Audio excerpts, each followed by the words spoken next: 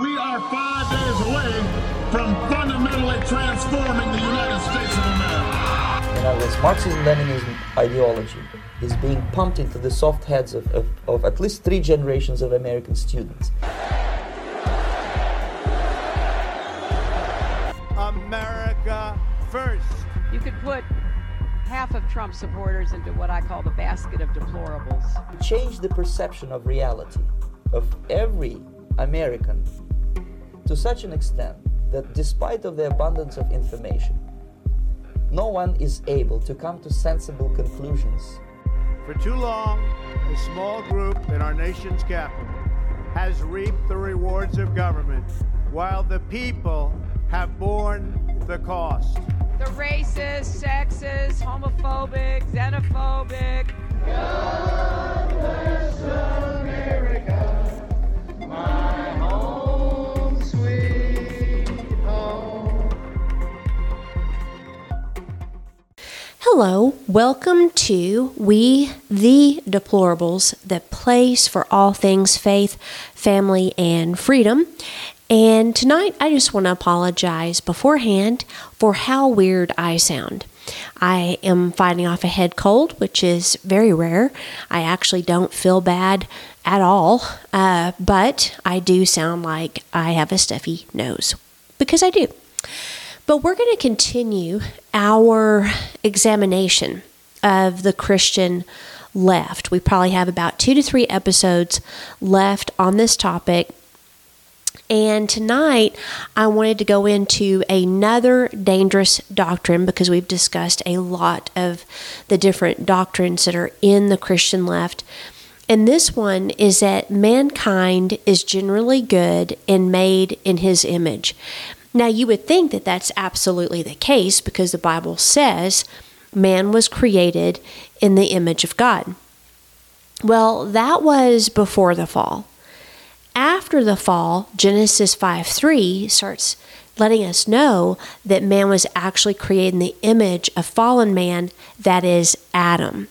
So if man was generally good and made in His image, then there would have been no need for Jesus to come, because Jesus came not to save good people or bad people, but to give us His nature, because that is the only way to go to heaven. We must have His nature. It's not about how bad you are that will send you to hell, and it's not how good you are that will get you into heaven. It is, are you born again? And according to John 3, that is required to see the kingdom. It is required to taste the kingdom, and it is required in order to enter the kingdom. And so Jesus, coming as a man, 100% God, but He lived life as a man on the earth in right relationship with Father, full of the Holy Ghost, set the model of who we are now as new creation beings. And the word or phrase, born again, that He used in John chapter 3 literally means born from above. And so it's very important that we understand these truths, because unfortunately a lot of people don't know that. And we even have some people that are like, well, why would God send people that are good to hell? And it's not whether you are good or bad. It is, are you born again? And the only way to be born again is to believe in the one whom the Father sent. And that is what causes the new creation to occur. And so really it is a question of faith in Jesus. And it's a question of that faith turning into action. Now, there was a man who came to the Lord, and He called him good teacher. And in Mark 10:18, Jesus said to him, "Why do you call me good? No one is good but one, that is God."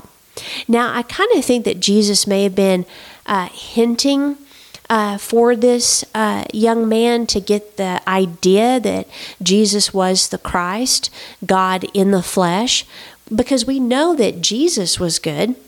And so He might have said that just to grab that young man's attention. But the idea of goodness, and the reason the Lord was questioning this young man for calling him good, is that goodness is an inherent trait someone possesses. It's not something that someone acquires through good works. So if we take Jesus' words at face value, the only one that is good is God. When we take on his nature by being born again, we are now in our spirit man possessors of inherent goodness. So because of Jesus, we're now good. Now the soul obviously must be renewed to these truths and to the word, because we've been trained how to be sinners for however many years it was before we were born again. And so the idea of working out your salvation is renewing your mind according to Romans 12:2, so that you know the good, the acceptable, and the perfect will of God. So the more your soul is renewed with the word, the more you see who you are now in Christ, who he is in you, and your life begins to look outwardly in line with the kingdom of heaven and his will being done on earth. In Galatians 5:23, this is referring to the fruit of the Spirit. So let me just pull this up here in my notes. It talks about the fruit of the Spirit, which is, let me get down there. Accidentally went to Galatians 4. Hang on one second. So we're looking at Galatians 5, and we're going to start at verse 22, where it says, "But the fruit of the Spirit is love." Now, some scholars believe that is the fruit, and contained within love is joy, peace, long-suffering, kindness, goodness, faithfulness, gentleness, self-control. Against such there is no law. Notice that one of the attributes of love, which we now have because we have Holy Ghost, is goodness. So, again, because Jesus dwells in us, we now possess goodness. So, the whole idea of needing to be born again is central to the idea of the good news. Doing good works is not how you receive eternal life. Every human being is born a sinner, not by any fault of our own, but thanks to Adam and Eve.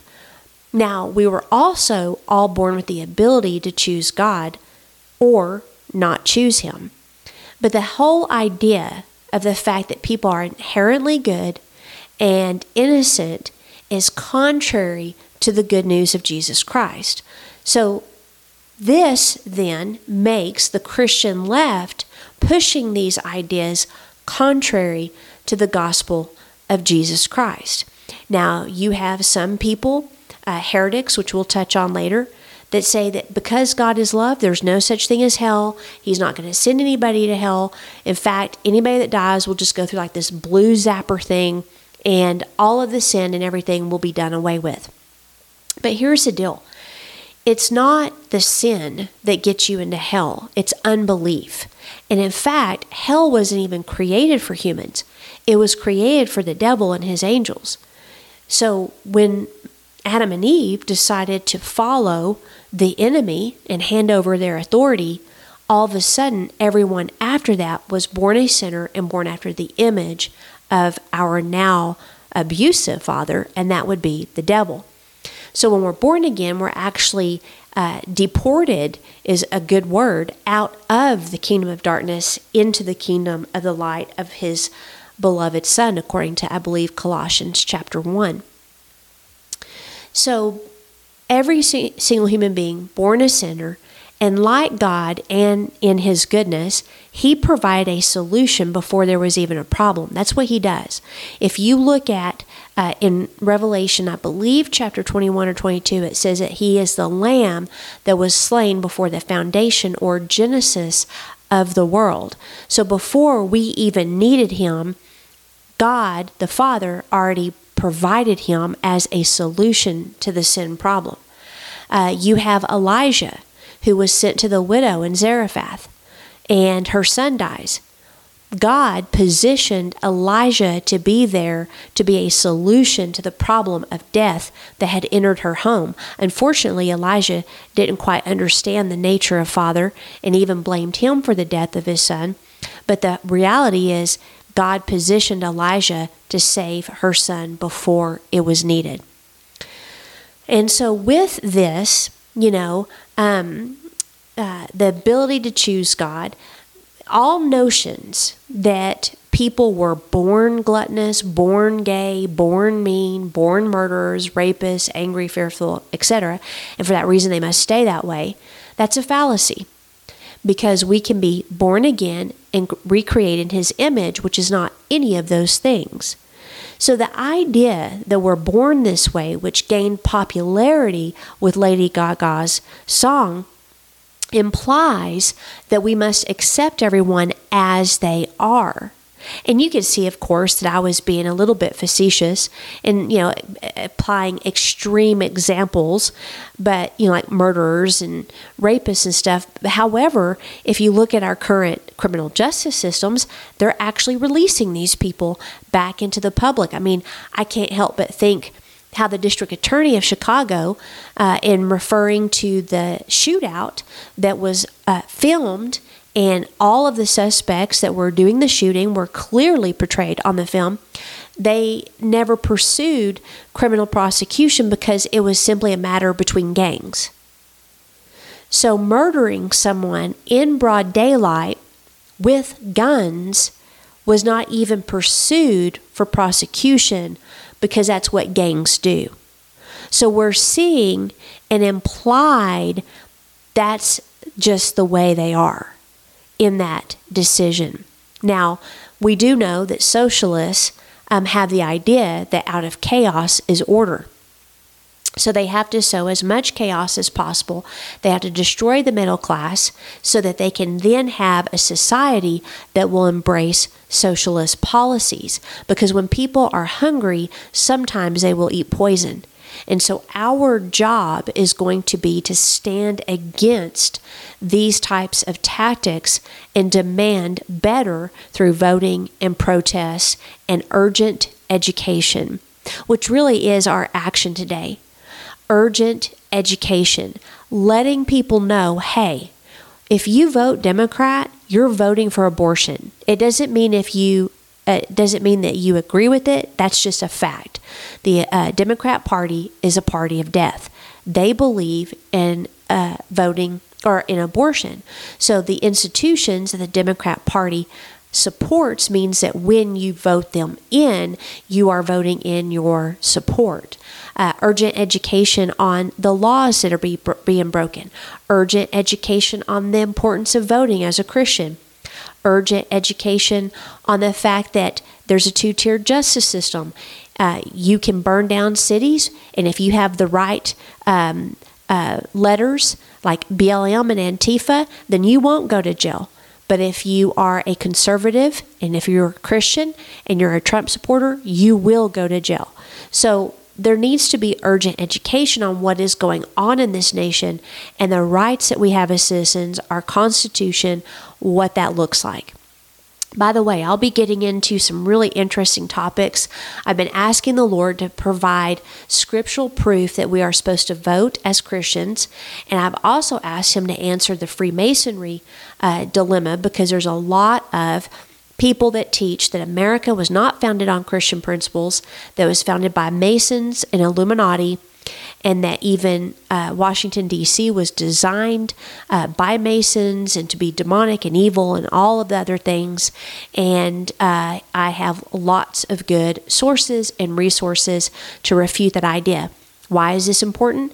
Well, Christians have abdicated their role in government and voting in righteous people, or as righteous as we can get, which will really come down to, does that candidate support life or death? And we've abdicated that role because why should we want to save this country if it was founded by Illuminati and people that hate God? So all of these things are urgent education pieces that we need to do our best to begin to spread the word and get people out there to vote, to register Republican. Now, If we have a Republican that believes in abortion and a Democrat that doesn't, guess what? I'm going to vote for a Democrat. It really is, number one, who is anointed? Who is God telling you that is anointed for the position? I prophesied that President Trump would be elected way before he even won the primary to be the candidate, because I saw something in him. I saw he was anointed for the task, and the Lord told me that he would be one that could deal with the Jezebel spirit. He's a Jehu in the spirit, which, by the way, they called him a madman. And so, as one prophet named Tommy says, whenever the media calls someone a madman, they're probably God's anointed. So this born this way, this whole idea of that, are being extremely applied in our criminal justice systems as well as in our schools and our government. But our true identity is centered in who Christ is, who he is in us, and who we are in him now.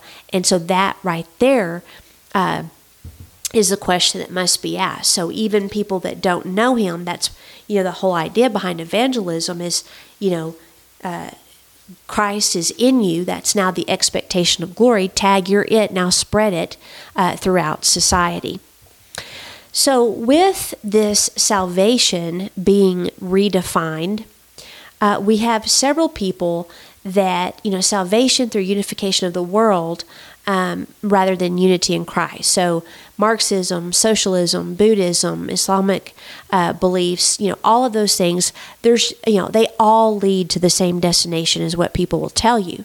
And then they also want to make salvation more inclusive, which is basically universalism.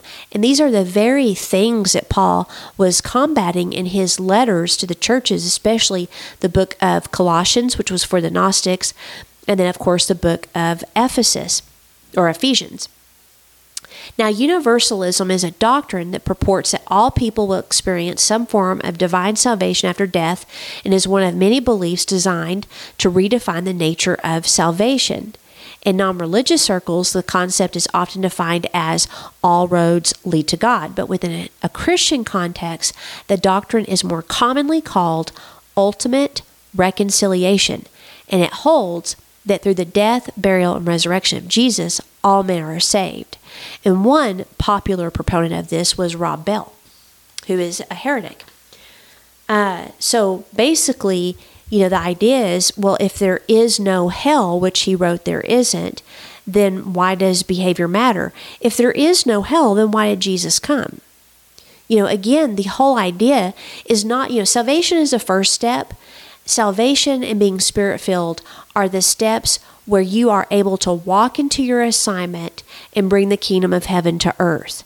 Salvation is often reduced to just eternal life, which that's great, that we should celebrate that every day. In fact, he says, don't, celebrate that demons are subject to your name. Instead, celebrate that your names are written in the book of life. But here's the deal. Salvation is what allows us and gives us the authority to operate in world systems and make nations disciples, because we can now be an example of a new creation being that possesses the wisdom of God, where we attract influencers to come and have their problems solved. So, hell shouldn't be the only or the primary motivation for a Christian to live right. Paul told the church that Christ's love is to compel us, not obligation or fear of punishment. In fact, in John it says that mature love actually drives out the fear of judgment. But let me read this to you out of page 90, or out of the book, The Christian Left, on page 93. If no one is in danger of eternal damnation or separation from God, then why did nearly all of Jesus' disciples, Paul included, give their lives so that others could receive the gospel? Why would men convinced that all roads lead to God die such horrific deaths in their attempts to win over the lost of the world? Crucified, burned at the stake, flayed, beheaded, and speared, Jesus' disciples demonstrated selflessly that the salvation of others is worthy of paying the ultimate price. Lastly, and more directly related to our concerns regarding the Christian left and its affinity for socialist thought, the most troubling aspect of the doctrine shared by both universalism and ultimate reconciliation is the lack of choice. Whereas the gospel offers an opportunity to believe and receive the work of the cross, universalist doctrines make that choice for a person. It's forceful and domineering. The doctrines that give no choice, people are going to heaven whether they like it or not. True love always gives a choice, always allows one to say no. Hence why there were 2 trees in the garden. God will always provide us choice. If there was only the tree of life, we would not have had a choice. But by providing 2 trees, mankind had a choice. So remove choice, you remove sin. Remove personal responsibility, you remove freedom. Remove sin, you remove the need for salvation. Remove salvation, you remove God. So remember, socialism is an atheistic belief system. It's a belief that the state is God. So that's always important to remember because they want to remove God from society. Now, this is unbelievable, but Lucas Miles said that one study found that 52% of Christians believe that non-Christian faiths like Islam or Buddhism can lead to salvation. In the spring of 2020, amid the deadly COVID-19 pandemic, the church faced a similar choice: stop holding services to comply with government mandates or maintain the pulpit for the sake of future religious freedom. Well, while this might seem like a minor issue to some, it represents not only the first time in history of our nation that the federal government forcibly closed churches, but also the first time in the 2,000-year history of the church where religious gatherings were halted in every part of the world, setting a precedent for a new level of globalized groupthink, even more novel than the virus itself. For the left, religious liberty is a small thing to sacrifice for the sake of the collective and the health of the state. The church, however, will always face the temptation to resist or to give control to the state by bowing the proverbial knee to the kingdoms of this world. You have people like, oh no, you have to do what the government says according to Romans 13. Not if it contradicts what God says. And God said, don't forsake or stop the assembling of yourselves together, even more so as you see the day approaching. And I'm not talking about church services. I'm talking about gathering as believers in order to encourage one another, be in the Word, be in worship, etc. Whether that's done in a building or in a home, don't care. It is a joining of 2 or more Christians to form an ecclesia, which is literally the ruling council of God on the earth, to bring His kingdom in that moment, His will in that moment. So, universalism, the redefining of salvation, there is no such thing as hell. All of these things are beliefs that the Christian left are willing to sacrifice and to encourage among fellow Christians, or actually Christians. I mean, I seriously don't see how you can be a Christian and a leftist. No joke. I really don't see that. Because again, the political party on the left believes in killing babies. And I find it very interesting how Christians will just swat that idea away like it's some fly that's bugging them. But it really does come down to, do you believe that in embryo stage that baby was given life by God or not? If you do, you cannot support a party that believes in killing them. Now, to close this week's episode, I also want to dive into what's called the Christian cabal. This is very interesting. I didn't know about this until I was reading the book, The Christian Left. And, when you think about it, no takeover of a society is complete without a propaganda machine and false prophets and false teachers spreading the message, right? Well, the Christian left, they have that propaganda machine, they have their false teachers, and they have their false prophets. So I'm going to dive into some things that I discovered, and it really is sad what's going on here, but I want to preface it to say, I firmly believe that homosexuality and lesbianism is a sin.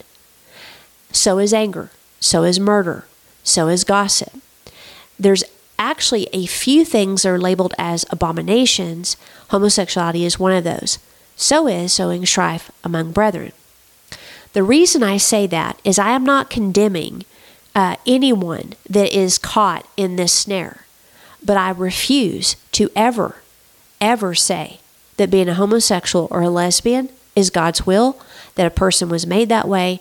Just like we can choose not to be angry, not to gossip, not to drink to the point of drunkenness, not to do drugs, etc., etc., there is a choice involved in this as well. People are not born this way. And so if you study actually a lot of the root causes of those things, especially homosexuality, it's actually a fatherlessness that is occurring. So there's no condemnation whatsoever in those that are caught in this snare, this sin. But on the other side of it, I'm also, again, not going to embrace it and say that the scriptures are just outdated. So in the Christian cabal, let me introduce to you a man named Jonathan Merritt.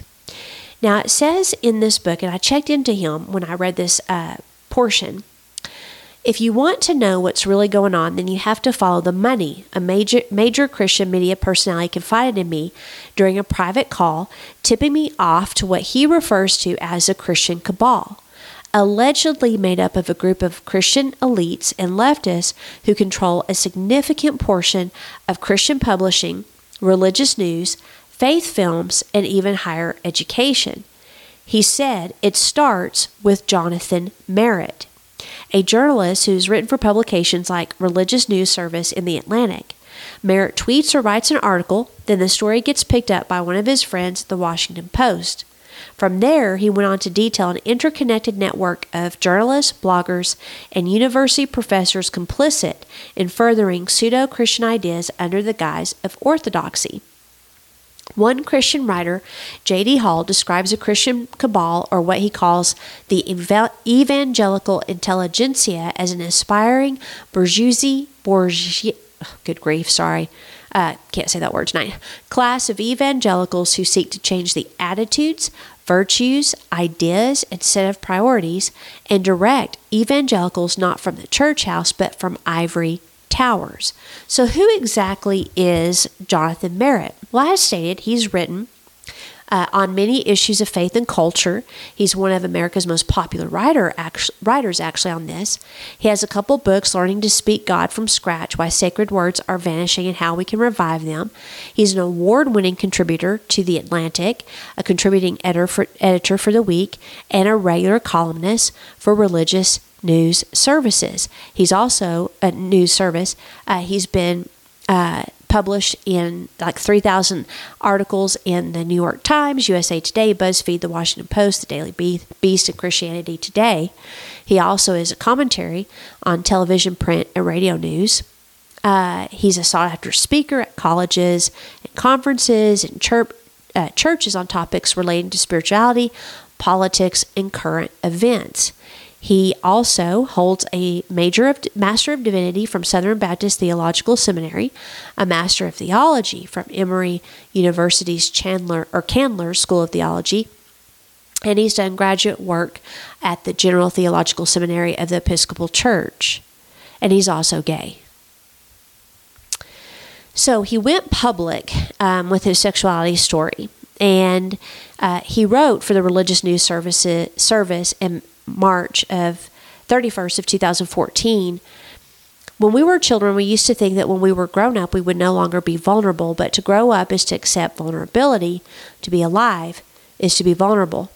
And so he wrote a book, Jesus is Better Than You Imagined, in which he shares his story of childhood sexual abuse and his adult struggle to understand his sexuality. Now, obviously, if people struggle in this area, there's much compassion. But here's the problem.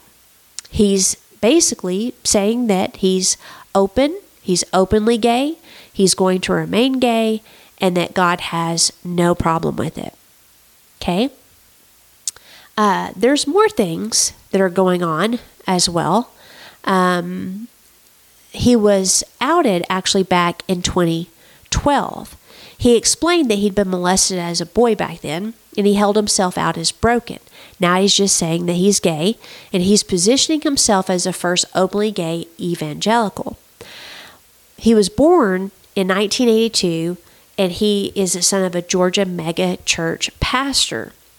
And he talks about how, he owes everything he is or has achieved in his life to his father. He says that he was 7 in 1989 when a much older boy named Michael instigated some touching, and he described his fear of getting AIDS from being touched and things like that. But he says that his heterosexuality got damaged. By 10, he was suicidal. And then his dad became president of the Southern Baptist Convention from 2000 to 2002. And he said, Merritt told the crowd, I want to make this statement, and I want to make it as plainly as I know how. I love homosexuals. God loves homosexuals. Now, this is his dad, James, saying this, okay? And he says, amid sustained applause, Merritt continues, but he loves them too much to leave them homosexuals. So, here, his own son is obviously struggling with this. And then in 2009, he made waves by arguing for Christian tolerance. And so he talks about how God's model is a lifelong monogamous heterosexual union, but we must balance this message with scriptural understanding that we're all sinners. Now, according to the word, once you're born again, you are no longer a sinner. And that's part of the problem, is a doctrine that teaches that you still are means that you will be. And then we have some people that wrote of their, encounters.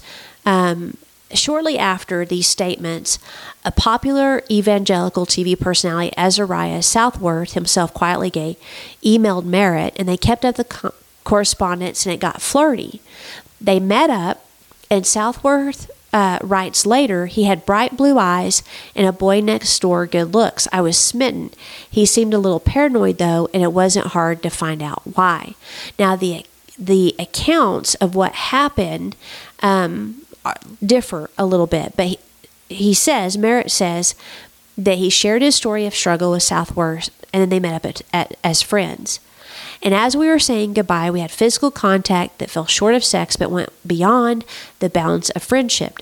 Afterward, I went back to my hotel room by myself and laid there sorting my clouded emotions. Southworth says it was actually a romantic date. They went bar hopping, and as Merritt was drinking, he got friskier. Southworth was concerned doing something that Merritt would regret. He said, I knew the guilt that would ensue for him. I've been there. It's so freeing when you connect with another gay person before you're out. But when it's over, you re-enter the world of secrets and lies. You're surrounded once more by the immense social pressure to look and act a certain way within your faith community. Being gay makes you feel so alone. So he dropped him off at his hotel. He gave him a kiss goodbye, and he got out of the car. Now, Southworth had visions of romance, meeting each other's families, etc., but he monitored Merritt's anti-gay commentary, and he got annoyed by his hypocrisy. He said Jonathan's approach to LGBT people and issues may be less extreme than that of the late Jerry Falwell, but in the end, the results and message are the same. Your sexual orientation is a sin, and you need to change with God's help. By 2012, Southworth had reinvented himself as an openly gay ex-Christian blogger. He wrote a post outing Merritt.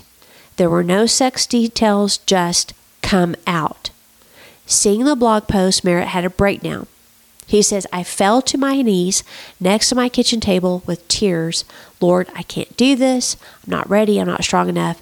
He felt a reply came to him. It's time. Now, this is crap. That wasn't Holy Spirit. So, anyway, unfortunately, Merritt's career benefited. And he became more politically progressive, more interesting to mainstream media, all the while remaining minimally acceptable to evangelicals. So, here's the deal. The whole idea of the Christian left hijacking Christianity, part of that is the more and more progressive ideas they have that are actually blatantly contrary to the Bible.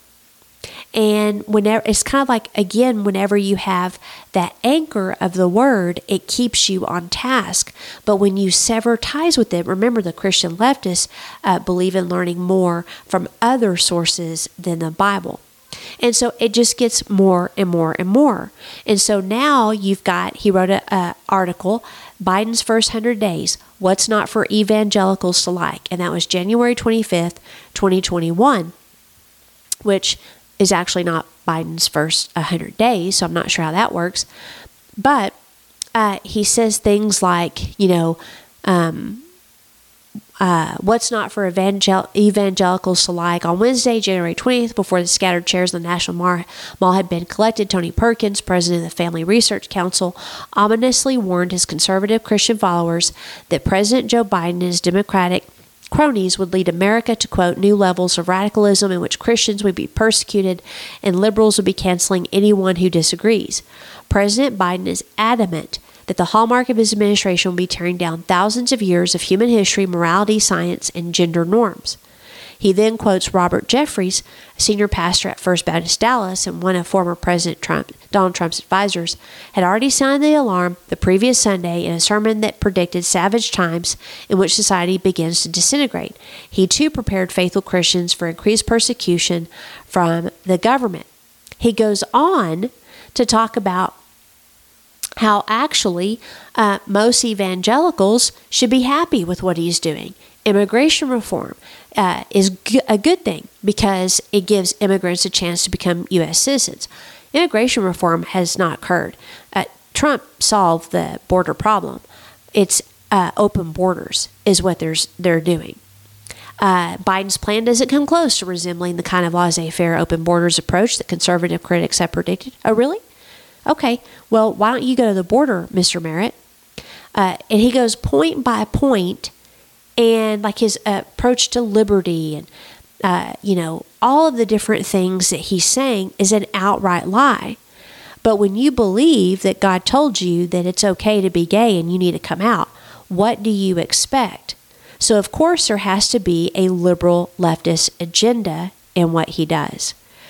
So, this is the kind of thoughts that are being perpetuated in especially the evangelical places. I mean, you have entire denominations that are embracing all kinds of crazy stuff like abortion and same-sex marriage and all of these things. And they're saying, again, that I guess the author of the Bible, God, wasn't too up to date with the times, and we've got to basically change what he said and what he meant in the Word. But remember, Christian lefts, they don't believe that the Bible is the final Word of God.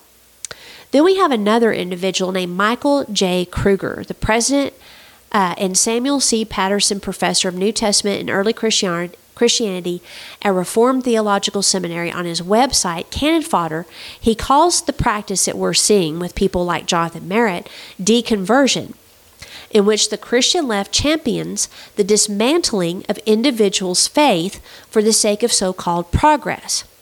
Deconversion stories are designed not to reach non-Christians, but to reach Christians. And their purpose is to convince them that their outdated, naive beliefs are no longer worthy of their assent. Whether done privately or publicly, this is when a person simply gives their testimony how they once thought like you did, but now they see the light. So he references multiple names as being in the deconversion business, including Bart Ehrman, Rob Bell, Peter Enns, and Jen Hatmaker. So all of these people are leftists, Christian leftists, and they're progressives. He goes on to say that it should be acknowledged that each of these stories is very different. Ehrman moved from fundamentalism all the way to Gnosticism with no desire to retain the label Christian, and yet he is influencing Christians. In contrast, those like Bell would still consider themselves Christian in some fashion, maybe even an evangelical of sorts, which, by the way, I know several people he shipwrecked their faith. But what all those folks do share is the same background. They were all once what we might call traditional evangelical Christians and have now come to see the error of their ways. Whatever they embrace is no longer that version of Christianity. Now, in the past, these people would have been stripped of their credentials. They would have been labeled heretics until they repented. But not today. So these individuals continue to thrive as well-paid national bestsellers and are invited to keynote church conferences, quoted from the pulpit, and heralded by some as among the greatest minds. So, this is interesting.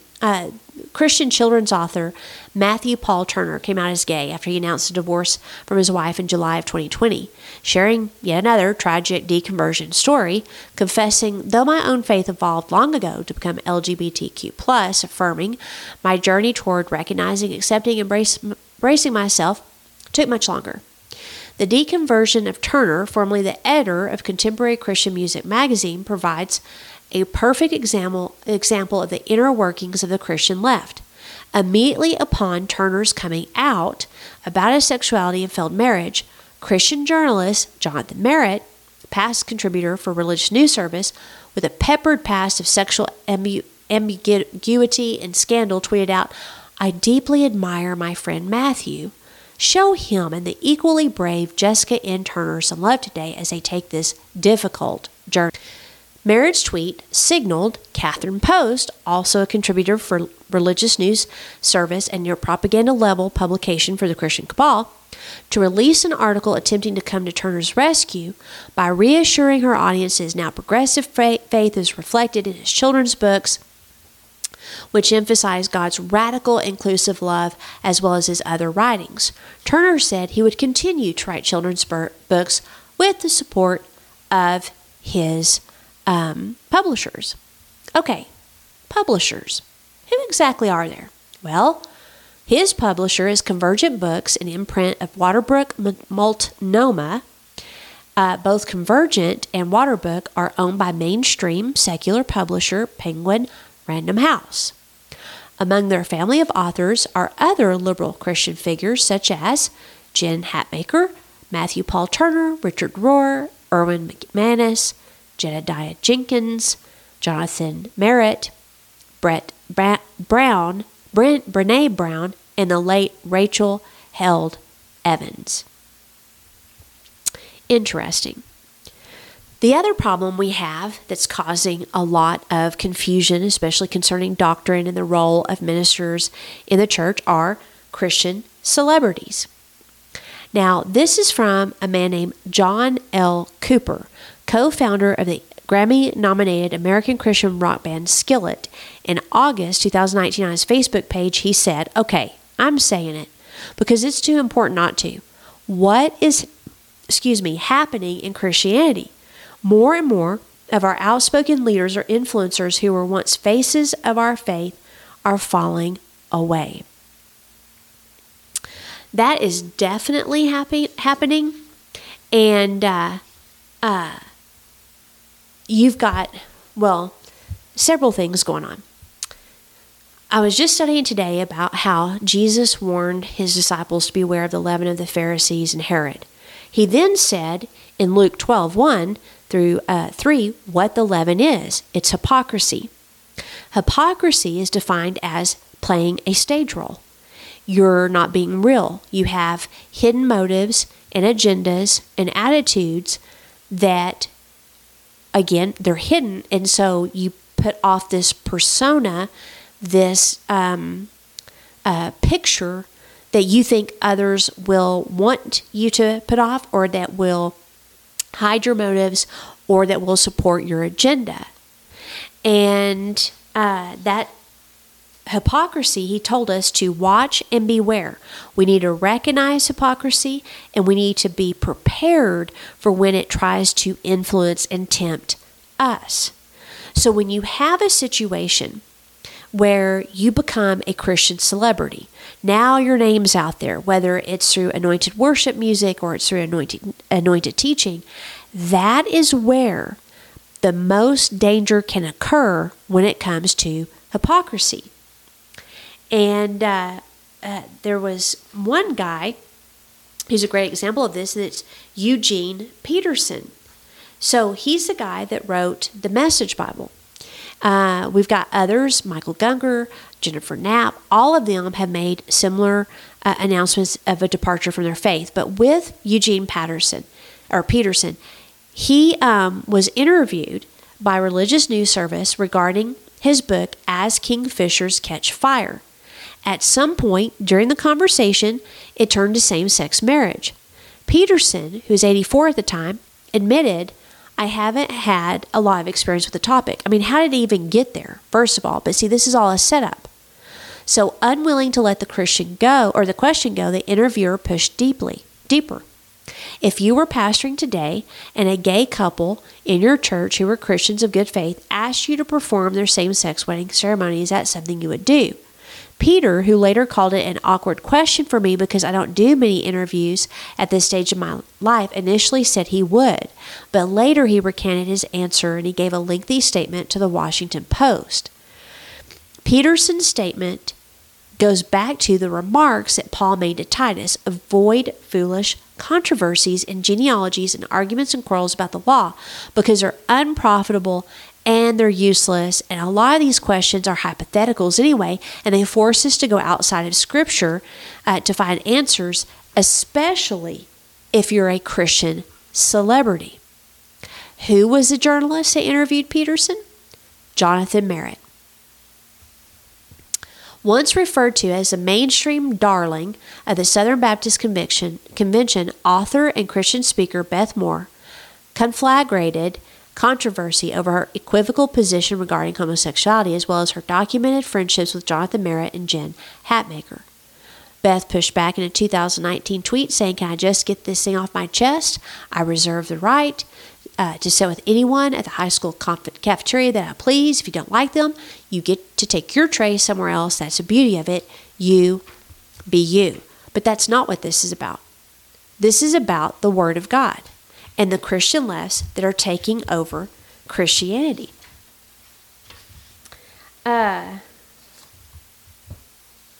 Let's see. There's a definition of proud that's described in the Scriptures. Those that are wise in their own eyes, not lovers of good, lovers of pleasure rather than lovers of God, warped and sinful. Men who claim to know God, but by their actions they deny them. And men of depraved minds. Paul, in addressing the fact that one of the members of the church at Corinth was sleeping either with his mother or his stepmother, said, "You rather should have gone into mourning and have put out of your fellowship the man who is doing this." And so he then describes specific things that if a Christian is doing them, they should be kicked out. And that is sexually immoral, whether it's homosexuality or having sex before marriage or outside marriage, greedy, an idolater or slanderer, a drunkard or a swindler. He's like, don't even eat with these people. Now, of course, people that are not born again, they're going to naturally do these things. There's another guy that has now become woke. So in October of 2020, a Newsweek article entitled "Woke Christians Are Eroding Donald Trump's Base and Dividing the Evangelical Church" named VeggieTales creator Paul Vischer as, quote, the tip of the spear of what critics call a woke Christian movement whose members have not only embraced the language of the left, but also its chief goal of defeating Donald Trump in the upcoming presidential election. Fisher, who has not shied away from his anti-Trump stance, has moved beyond the produce aisle to explore woke themes on his video podcast with episodes entitled "Why Do White Christians Vote Republican and Black Christians Vote Democrat?" Race in America and Rethinking Roe, Crotch Christianity and Militant Masculinity. According to this article, woke culture refers to, quote, Christians who embrace a pro-choice position on abortion, as well as gay marriage, and especially Black Lives Matter. Fisher, though, is simply one of many prominent Christians to embrace woke culture. Yeah, VeggieTales guy. He's now woke. Woke to the devil's agenda, not God's. And then finally, you have the Christian cabal even in the Catholic Church. And their main face, just like Merit, which is for evangelicals, in the Catholic cabal, you have Richard Rohr, and he's a wizard behind the curtain. Listen to this. Father Rohr, a Catholic mystic and septuagenarian philosopher, has become a sort of rock star among the Christian left. His book, The Universal Christ, has been celebrated by U2's Bono, Jen Hatmaker, Jonathan Merritt, and even Oprah Winfrey. In the book, also published by Convergent Books, Rohr introduces a Christocentric panentheistic universalism where Christ is in everything and everyone are in Christ. In fact, Rohr goes so far as to separate Christ from Jesus himself, eclipsing the role of the carpenter's son in light of the ongoing progressive incarnation of Christ through creation, intimating that in Christianity we have made the mistake of limiting the Creator's presence to just one human manifestation, Jesus. For Rohr, Jesus seems to be an afterthought, and not nearly as important as Christ. Professor of Modern Christianity at St. Louis University and writer of the Gospel Coalition, Michael McClymon, Ph.D., offers an on-the-mark deconstruction of Rohr's theology and a masterful defense of more orthodox Christian thought. He says, Rohr's desire to distinguish Christ from Jesus was addressed by Irenaeus in his 2nd century work Against Heresies. There he laid down the principle that Christ cannot be divided from Jesus. The ancient saint added, it is therefore clear that the apostle knew no other Christ except this one alone, he who suffered, who was buried, who was raised from the dead, who was born, who speaks as man. Irenaeus stated that it was blasphemy to separate Christ from Jesus, as some Gnostic authors were doing. So Rohr and his followers, losing one's faith may possibly be equally as beautiful, if not more so, than finding it. One liberal pastor who spent time with Rohr described his own church in a tweet as, quote, great place to lose your faith. He continued, we're not rooting for you to lose your faith, but for most of us, being awake has meant seasons of doubt, unbelief, and evolution. We don't think it's a bad thing. It can be a beautiful thing. Yeah, so here's the deal. It's all about money. That's all it is. In Wikipedia, it talks about good old Father Rohr. And obviously, he is promoting universalism. It's Gnosticism as old. There's pseudo-scientific neo-paganism dressed up in Christian language. His teachings are a combination of Eastern mysticism rather than actual biblical Christianity and universalism. This universal Christ, this, everything leads to God type deal, the New Age aspects that are in his stuff. He's got a book called The Divine Dance that's not about the Trinity, even though it uses Trinity language, but it's really just eclectic spiritual teaching. Urgent education is the action step that I gave at the beginning of this podcast. And I think it was at the end of the last podcast, or the one before it, where I said urgent education is knowing the Word. We need to know the Word more than ever. And in Ephesians 4:11, it says, He himself gave some to be apostles, prophets, evangelists, pastors, and teachers for the equipping of the saints for the work of ministry, for the edifying or building up of the body of Christ, till we all come to the unity of the faith and the knowledge of the Son of God, to a mature man, to the same measure of the stature of the fullness of Christ. Why? So that we're no longer children, tossed to and fro and carried about with every wind of doctrine by the trickery of man and the cunning craftiness of deceitful plotting. The whole purpose of the fivefold ministry, which includes apostles, is the fact that they are to equip us in the apostolic faith that was delivered once and for all to the saints, that is written in your Bible, in the epistles, in the New Testament. Read the whole thing. But if you want to know what the apostolic faith is, it's in the epistles.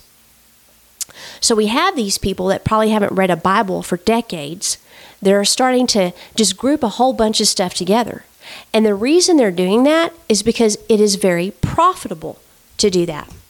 You have in Matthew 24, and this is important to understand, in verse 4, Jesus said, because he asked, what would be a sign of the coming? That's what they were asking him, the end of the age. Jesus said, take heed, pay attention, that no one deceives you. For many will come in my name saying, I am the Christ, and will deceive many. Now, most have interpreted that as saying that some people are going to come and say that they're the Christ. But that's not what he's saying. He's saying they're going to come in Jesus' name, and they're going to say that Jesus is the Christ. Yet they're going to teach doctrine that is deceptive. Many false prophets will rise up and deceive many, creating a lawlessness that abounds and that will cause the love or agape love of many to grow cold. You also have in Malachi 3:17, hang on one second. Oh, good grief. Okay, in verse 17, it says, actually, let's start with verse 16. Then those who feared the Lord spoke to one another. The Lord listened and heard them. And a book of remembrance was written before him for those who fear the Lord and who meditate on his name. The word name is authority, character, and reputation. They shall be mine, says the Lord of hosts, on the day that I make them my jewels, and I will spare them as a man spares his own son who serves him. Then you shall again discern between the righteous and the wicked, between the one who serves God and the one who does not serve God. One of the reasons that we're in this mess is because we don't have apostles. They were basically shut out through wrong doctrine. It was taught that they no longer were needed. There were only 12. One fell. Paul was the final apostle, etc., etc. That's ridiculous. There were many apostles after. They just simply mean a sent one. But they're like the daddies. You know, one of the reasons the Antichrist is going to be able to gain power is because he's going to take advantage of fatherlessness, which is why BLM and other organizations want to destroy the nuclear family. Plus, Marxists want to destroy the nuclear family to create chaos. Plus, you don't have any family other than the state. Earlier today, I was talking to an individual who was talking about a school in Louisiana that had 28 fights in one day. And parents got together and decided, you know what, as dads, let's just take shifts up at the school and start changing the culture. So the dads show up, and guess what? The fights end. Because fatherhood will end nonsense. And apostles are the fathers and the mothers of the church. But there's something about daddy. When daddy shows up, all of a sudden everybody starts, behaving themselves. So it's the fear of the Lord. I remember when my son was little, I could evoke the fear of the Lord in him, and he would get in trouble. But sometimes he'd be a little bit stubborn or obstinate, and all of a sudden, I'm like, you just wait till daddy comes home. I'm going to tell him everything you've done today. And he would obviously be very upset. And then when, Mike would get home, I'm like, he's been a turd all day, blah, blah. And he'd look at Kent and say, son, you better cut that out. And he would. And I would get so aggravated. I want to finish with this thought here in 2 Timothy 3, verses 1 through 9. It says, but know this, that in the last days perilous times will come. That word perilous means mentally fatiguing. For men will be lovers of themselves, lovers of money, boasters, proud, blasphemers, disobedient to parents, unthankful, unholy, unloving, unforgiving, slanderers, without self-control, brutal, despisers of good, traitors, headstrong, haughty, lovers of pleasure rather than lovers of God.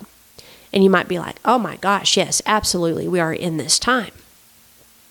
But then Paul says this, having a form of godliness, but denying its power. And from such people, turn away. He's referring to people in the church. This is not sinners. He's referring to people that say they're Christians. They have an outward appearance of godliness, but they're hypocrites.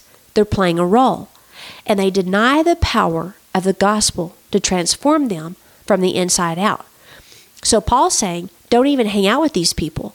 He goes on and says, for this sort, or of this sort, are those who creep into households and make captives of gullible women, loaded down with sins, led away by various lusts, always learning, never able to come to the knowledge of the truth. Now, as Jannes and Jambres, just add me some Spanish, twist there, resisted Moses, so do these also resist the truth. Men of corrupt minds, disapproved concerning the faith, but they will progress no further, for their folly will be manifest to all, as theirs also was. Hence, why I have a problem with Jonathan Merritt telling us that God told him to come out. So urgent education of yourself in the Word of God, taking the Word for what it says, knowing that God says what He means and means what He says. And that fear of the Lord is going to be very important, especially as we see more and more deception, more and more perilous times, more and more things coming up that can create a mental fatigue. That's why we need to rejoice always, pray in everything, and have thanksgiving for all as well. And so I want to finish off with some good news. And like I said, next week we're going to dive back into the Christian left. But this story is from Patch.com. And it starts off with describing a man named Bob Ward who dedicated his kidney to his daughter, M. He said that she had suddenly fallen ill on a family vacation about a year before. And she had symptoms that included like sharp pains in her side, nausea that lasted for a month, loss of appetite, and lethargy. A gastroenterologist's diagnosis was she was on the verge of end-stage renal failure caused by an autoimmune disease, vasculitis, which is an inflammation of blood vessels. Everyone keeps saying, oh, you're a hero, because he gave his kidney to his daughter. But he said, I'm not a hero. Any parent would do this for their child. I would hope anyway. And that's just the way I've done it. Take them both for all I care, as long as it gets better. And I just want to give a shout out to a couple heroes of mine. And that's my good friend, Monica Justice, who gave her kidney to her daddy so that he could live. And then another hero is a local businessman, which happens to be her brother-in-law, who, when he married her sister, Jessica, she also had a kidney disease, and they found out that his kidney matched hers perfect, and he was able to donate. So they're literally one. Pretty crazy, huh? So, God bless America. Until next week, continue to pray, to intercede for all corruption to be exposed. 2022 is going to be a very interesting year of light shining and exposing things that are hidden.